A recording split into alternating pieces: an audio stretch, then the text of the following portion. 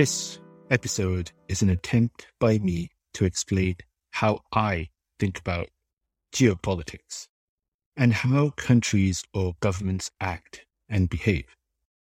It should be applied to the past, or it could be applied to the past. It could and should be applied to the present as well as the future. Disclaimer though, I am publishing this at the start of 2022, January 2022 to be precise, so I can only know what I know to this point and its current state now. Also make sure to listen to the end of this episode to know what I think the most important areas for the world are. With all that out of the way, this episode will still be relevant to you regardless of when you are listening. If you are listening at or close to January 2022, then some of the information here can act as something of a benchmark to know where we're at. If you're listening in the future, well, then you have something of a snapshot of life in January 2022. A bit of a blast from the past. Geopolitics is something that I have tackled before. If you're interested in foreign policy and international relations, this episode is also for you. Do not forget to check out my take on international borders in episode 44, episode 43 on migrations and settled peoples, episode 41 on the Crusades, 39 on Iran, 35 on regime change, 34 on the Third World, 32 on war, 30 on the rise and fall of great powers, and episode 8 on the art of diplomacy. To me, international relations, foreign policy, and history are all mixed and all remarkably interesting. Many decisions indeed, are made by people who think they are clever and have big egos that help them believe that they are right. It is my objective here to help you break it down. I'm going to break down geopolitics and the way I look at the world and certain categories within it. Now, however, before I outline my categories, I want to tell you that I actually do not believe in the calendaring system or the year or the date or whatever that is. To me, that is just hogwash to think that January 2022 or January 2029 or February 6333 is a thing. Like 2022 years since Jesus means anything. It does not. But, okay, I use it because it's a measure. It's a measure, and it's what people, you, understand. So I'll use it. But just know this, that I think that the dating system and calendaring system is the ultimate in fake news. All right, that's my rant over. So how do I read the world? To keep it easy, I shall break this down into a bunch of categories. Don't worry, you don't need to take notes. The first category is outer space. You know, the final-ish frontier out there. Second one is the environment. And no, not just climate change. Nope. This means the climate around us, such as food, medicines, water, utilities, natural resources, the climate, and human resources as well. Then there are supply chains, industries, jobs, continents or regions, people, nations, countries, civilizations, other groups. Then threats or upcoming changes could be included here too. But let's start in space. Humans, though we can be, humane, are ultimately physical, biological entities that have a knack for destruction. If you're an alien species and you want to keep the universe safe, then at some point you'll want to send the species back to the Stone Age or snuff it out completely. Why? Because this otherwise planet-bound species is throwing stuff made on this planet that they inhabit out beyond the planet itself. Humans call it spaceships.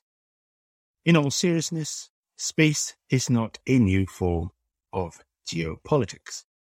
Ever since the USSR sent the first satellites into space and then the first human in 1961, see my episode 27, this human race started a space race.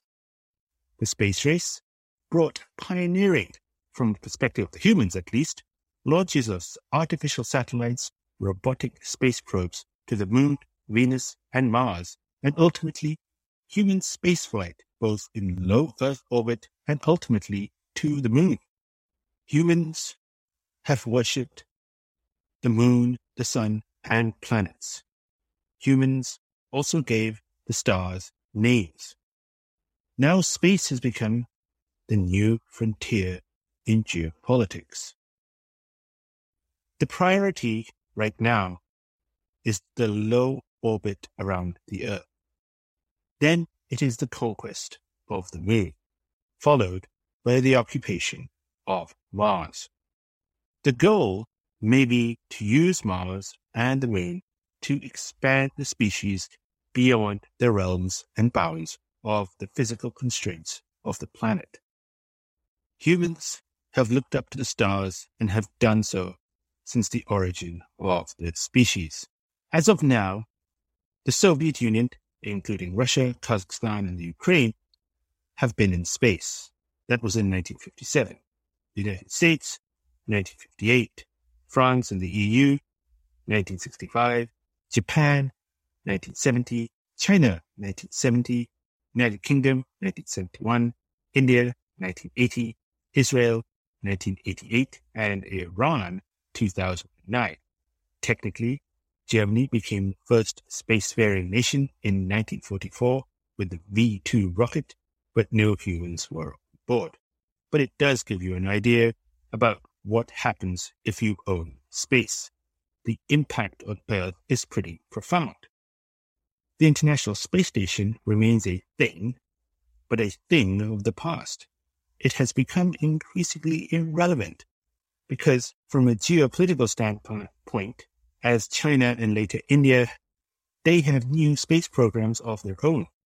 The US is using private capabilities from companies such as SpaceX to push for its technology into space, including Wi-Fi. The US also launches secret military programs of its own. We know Russia and China, as well as the US, also has a spy capability in space. Right now, the US and China have rovers on Mars, and the US has sent probes into deep space. If you control space, you can get weapons and satellites across to the enemy faster.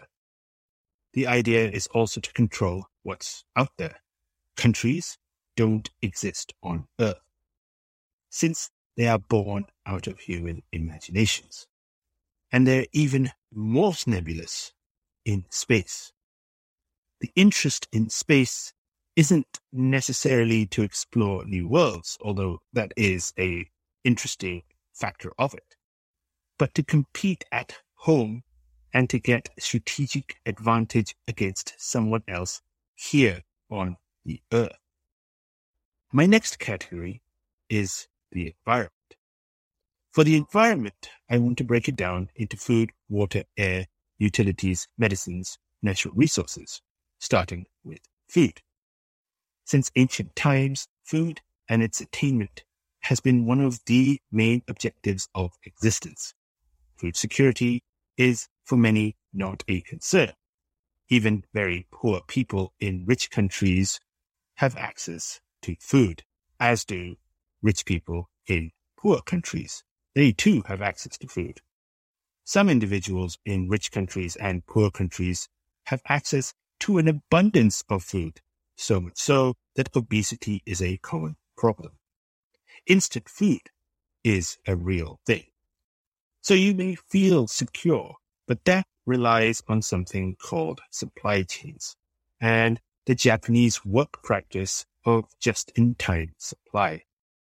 There is an entire network of supplies so that you can eat foods not natural in your neighborhood. Eat nicely cut and cleaned meats and dairy in nicely branded boxes. The source of food remains farms. Vegetables, meats, dairy products all come from sustainable farming methods, new technologies, and the weather. It also involves food processing facilities, transportation, and so on.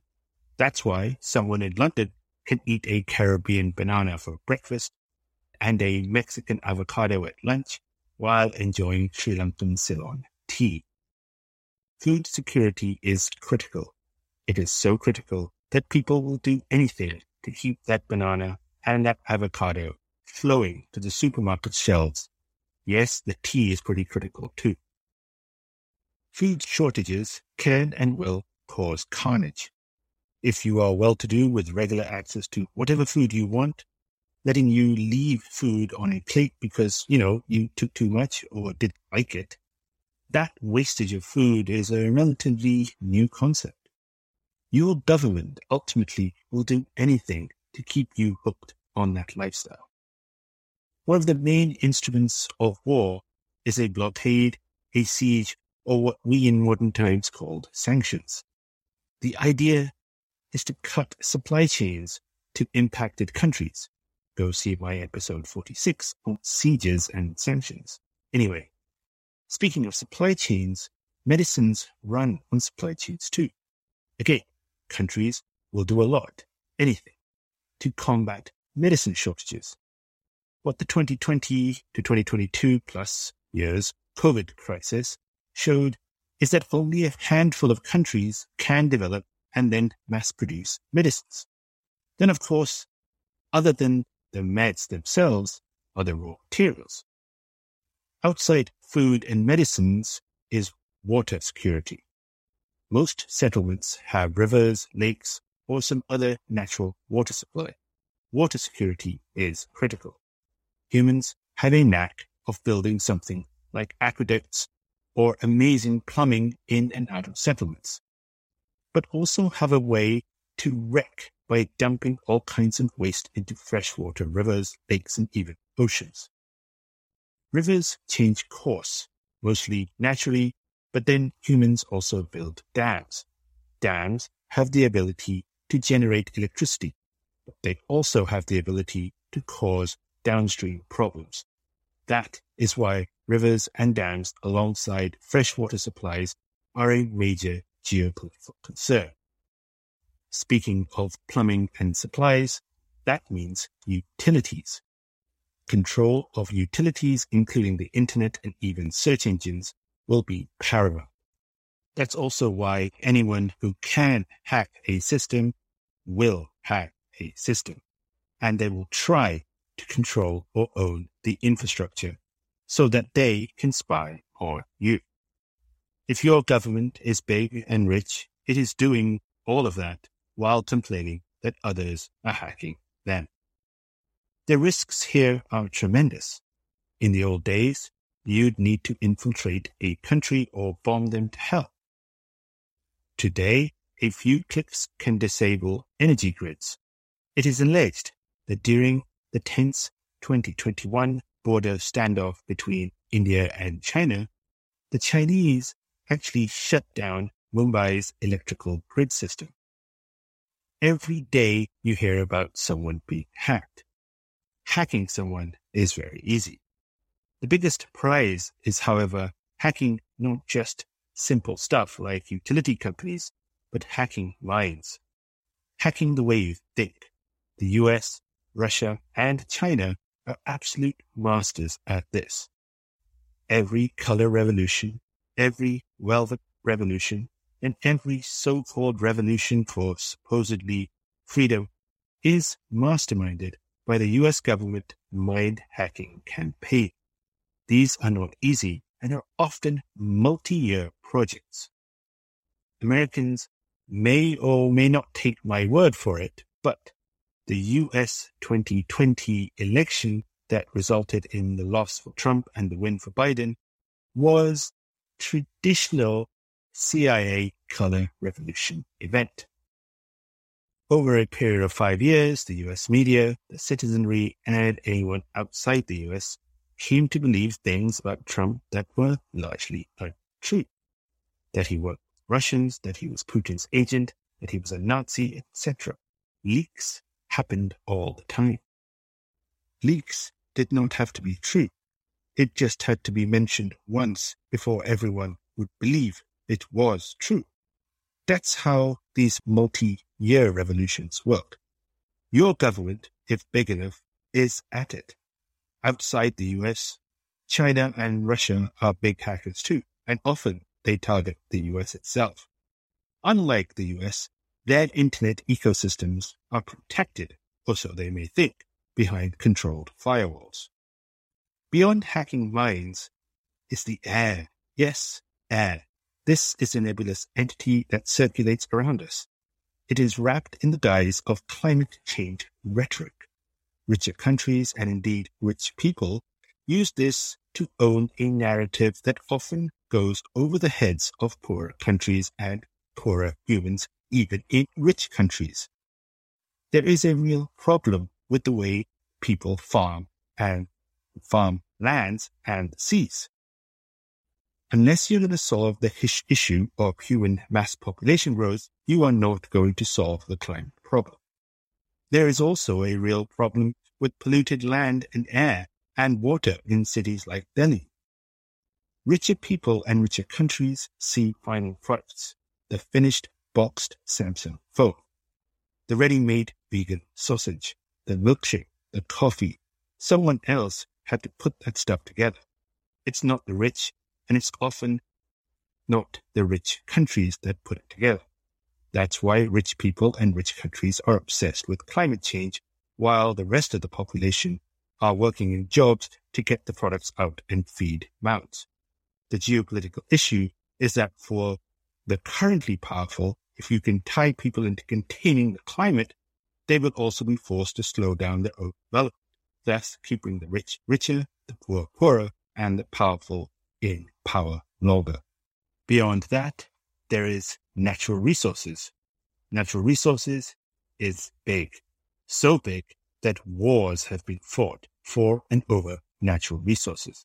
Not just today, but for centuries. It sort of ties all of the above together.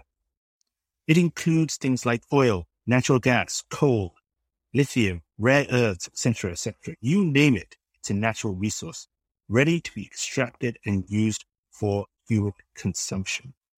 Unless nuclear or renewables are in force, your electric vehicle is running on coal. Natural resources keep supply chains going, and are the reason some supply chains even exist. Countries that have natural resources can be rich, such as the US, Saudi Arabia, Russia, or China, but they can also be turned into a net negative experience by foreign powers, for example, Iraq and Venezuela. This leads us to the next topic, and I've touched on this a little bit before already, and that is supply chains.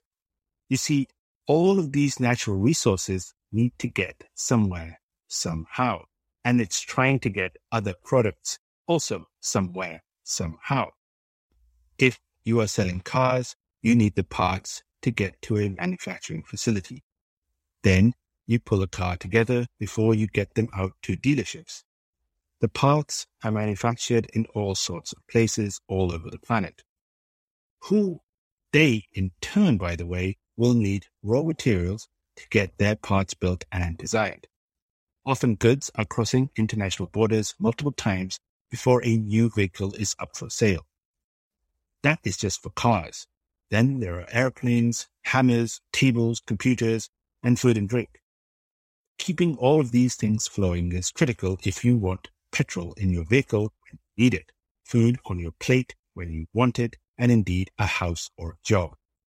Countries spend a lot of time and effort securing supply chains. China's entire Belt and Road Network initiative is about securing supply chains, getting goods in and out of the country to keep it moving. US too, it has an extensive network of military bases to make sure supply lines are served. This brings me to the next thing I want to talk about. the economy. The economy and its relative size equates to the wealth of the country, leading to relative power projection via its military and other funding. The economy and its relative strength makes or breaks you. Jobs and industries, service, agriculture, manufacturing or technology, or whatever industry it is that creates jobs, or maybe you're in one of these industries. Jobs is people activity for monetary exchange. When you work, you pay back the government, who then use it to pay themselves and for services they run technically for you, including military and security service power projection. For the country to be prosperous, recent history has shown that private enterprise works best. However, no country, not even the US, is fully capitalist. All countries are actually socialist, but it just depends how socialist one actually is. I know that that is a bold statement, but think about how big your government really is, how much tax you pay the government, not just income tax, tax for everything, including VAT or sales tax. Depending on where you live, you could be paying the government for up to half the year before you pay yourself. So a strong economy results in strong government institutions and stronger power projection and quick decision-making.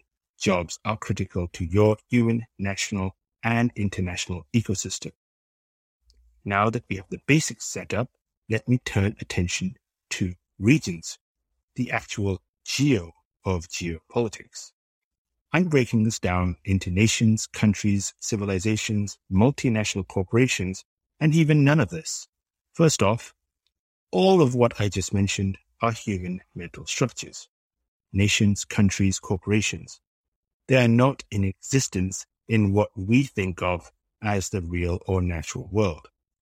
Our brains are so ancient and tribal that we love associating with others. So we associate with groups. This could be anything from a local football club to a celebrity, or from a town to a country, or from a local charity to a religion. All these are constructed in our minds. Your nation, country, civilization, corporation, institution, religion are mental models not existing in reality. That being said, let's dive into these mental mindsets that don't technically exist in reality. Starting with nations. A nation is a community of people formed based on a combination of shared features such as language, history, ethnicity, culture, and/or territory. A nation is thus the collective identity of a group of people understood as defined by those features. A nation is not an ethnic group. It is also not to be confused with a country. If anything, it's a nation that is the political manifestation of a bunch of ethnic groups that think they may have something in common to feel part of a bigger whole. That is unlike a tribe. Most people in a nation don't and will never know each other. That is not to say that some nations are equated with ethnic groups. They absolutely can be associated with ethnic groups. The Canadians called the pre-European inhabitants the First Nations. These tribes could be considered nations and serve as a semi-decent example for what I'm trying to argue. They were probably more nation pre-European arrival and less nation now. These days, those nations are so small population-wise that they're probably, at least in my book, considered tribe. There are others. Nations ultimately are a European concept that originated, in my opinion, following the French Revolution. That is where the idea of a singular people started to become part of the elite narrative, because the old elite got replaced by a new one. Here's a question. Is India a nation? In India, then who are the Tamils or Punjabis? It's hard to say. It's wishy-washy. Maybe in 1789, France was a nation of a singular type-ish of peoples. Today, not so much. More the opposite, in fact. The nation in January of 2022, as it always has been, remains fragmented. France became arguably, technically, the first nation state. Now, that is a term to consider: state or country. A nation state is a political unit where the state and nation are in technical harmony of sorts. A country is considered a distinct territorial body. Again, it is also a political entity. So, what is this state or country? In my humble view, this entity of state or country is a little bit more realish than, say, nation or civilization. If imposed properly, the state or country can be more real. Is the state of Israel real? It is ultimately a mental construct like all countries, but because they have such hard borders, the borders are so physical that it is a physical and actual reality on a map. The same goes for the land border between North and South Korea, as well as the India border with most of Pakistan. But some borders are nebulous. US-Canada border is endless miles of unguarded land. The Mexico-US border is guarded, but people seemingly have been flowing those porous borders quite free. The border between Germany and the Netherlands, well, there isn't one. It's in the European Union. How much of a nation is someone if their borders are a straight line on a map? A country is not a nation. A country consists of nations, tribes, groups, and all sorts of things. It's actually a hodgepodge. All countries are a hodgepodge. For a country, these boundaries are life and death. The India-China border is very nebulous. They both dispute each other's claims, and this results often in skirmishes. Geopolitically, and for the sake of domestic politics, some lines cannot be crossed, and maps cannot be changed. Borders extend to land and sea. Check out my episode 44 on international borders if you wish to explore this more. But countries have interests, or to be more precise, country governments and militaries and intelligence agencies have interests. Those interests lead them to take action. China needed to have the South China Sea and North Korea as buffers to the US in Japan, South Korea, and Taiwan, just an example. The US needs European, African, Middle Eastern, and Japanese Korean bases to have what they call forward protection from sworn enemies, Russia and China. Then there are non-state actors. Technically, everything outside countries are such. However, the term was coined by a country government. It simply means decentralized, non-country political international entities such as Al-Qaeda, for example. It also covers nebulous state-sponsored non-state actors. To complicate matters a little bit more, increasingly civilizations are becoming somewhat prominent. It, like non-state actors, crosses state boundaries. Western civilization, see my episode 23, is one such example. Then you might have Indic civilizations, Slavic civilizations, Sino civilizations, etc., etc., etc. I, however, find this a little bit more dubious than even nation and won't dig into this any more than what I've just mentioned to you now. So when I think of the world, I think in terms of multiple factors that impact events. People who run foreign policy, international relations are typically over-educated and posh elites, especially in the bigger, more powerful, richer countries. It also means they make mistakes. It also means they are decent when they fake it till they make it, but fall short, and it shows when you know what hits the fan. Every major crisis that we have in your country of choice, pick it, has muddled through, is often in spite of elected or unelected officials. The financial crisis, COVID-19, wars, despite their often most elite education, the mistakes that elites make are monumental, meaning the mistakes will keep happening repeatedly. As an observer, to me, it's fascinating. If you look at the world in the way I described, then apply that understanding to what is happening around you in the era and time you're in. It's pretty cool stuff. It can be applied to the past, the present, and the future. Now, in my present, the rise of China is an often talked about topic. The uplift of millions from abject poverty, the amazing economic boom, the new wealth, the military spend, just so much in terms of benefits, with the main benefit to the world being no moral preaching and not using that preaching to invade other countries like what Western countries do. But unlike Western countries, China in peacetime, which by the way is most of the time, acts as a bully boy to neighbors. It's arrogant in diplomacy and they kill their own people, then try to cover stuff up. Everything has pros and cons. China has a pro and con. The US has a pro and con. China is not a Western country. It is not full of Latin Christians. So the most interesting thing is that for the first time in a long time, Latin Christianity has been threatened not by Orthodox Christians / atheists such as the Russians, but by a civilization completely at odds with Latin Christendom and every day learning to behave like a Latin Christian country. The worry is not that the US or Western civilization is in decline. It is bruised after Brexit, Iraq, Afghanistan, the financial crisis, and COVID, but certainly not out.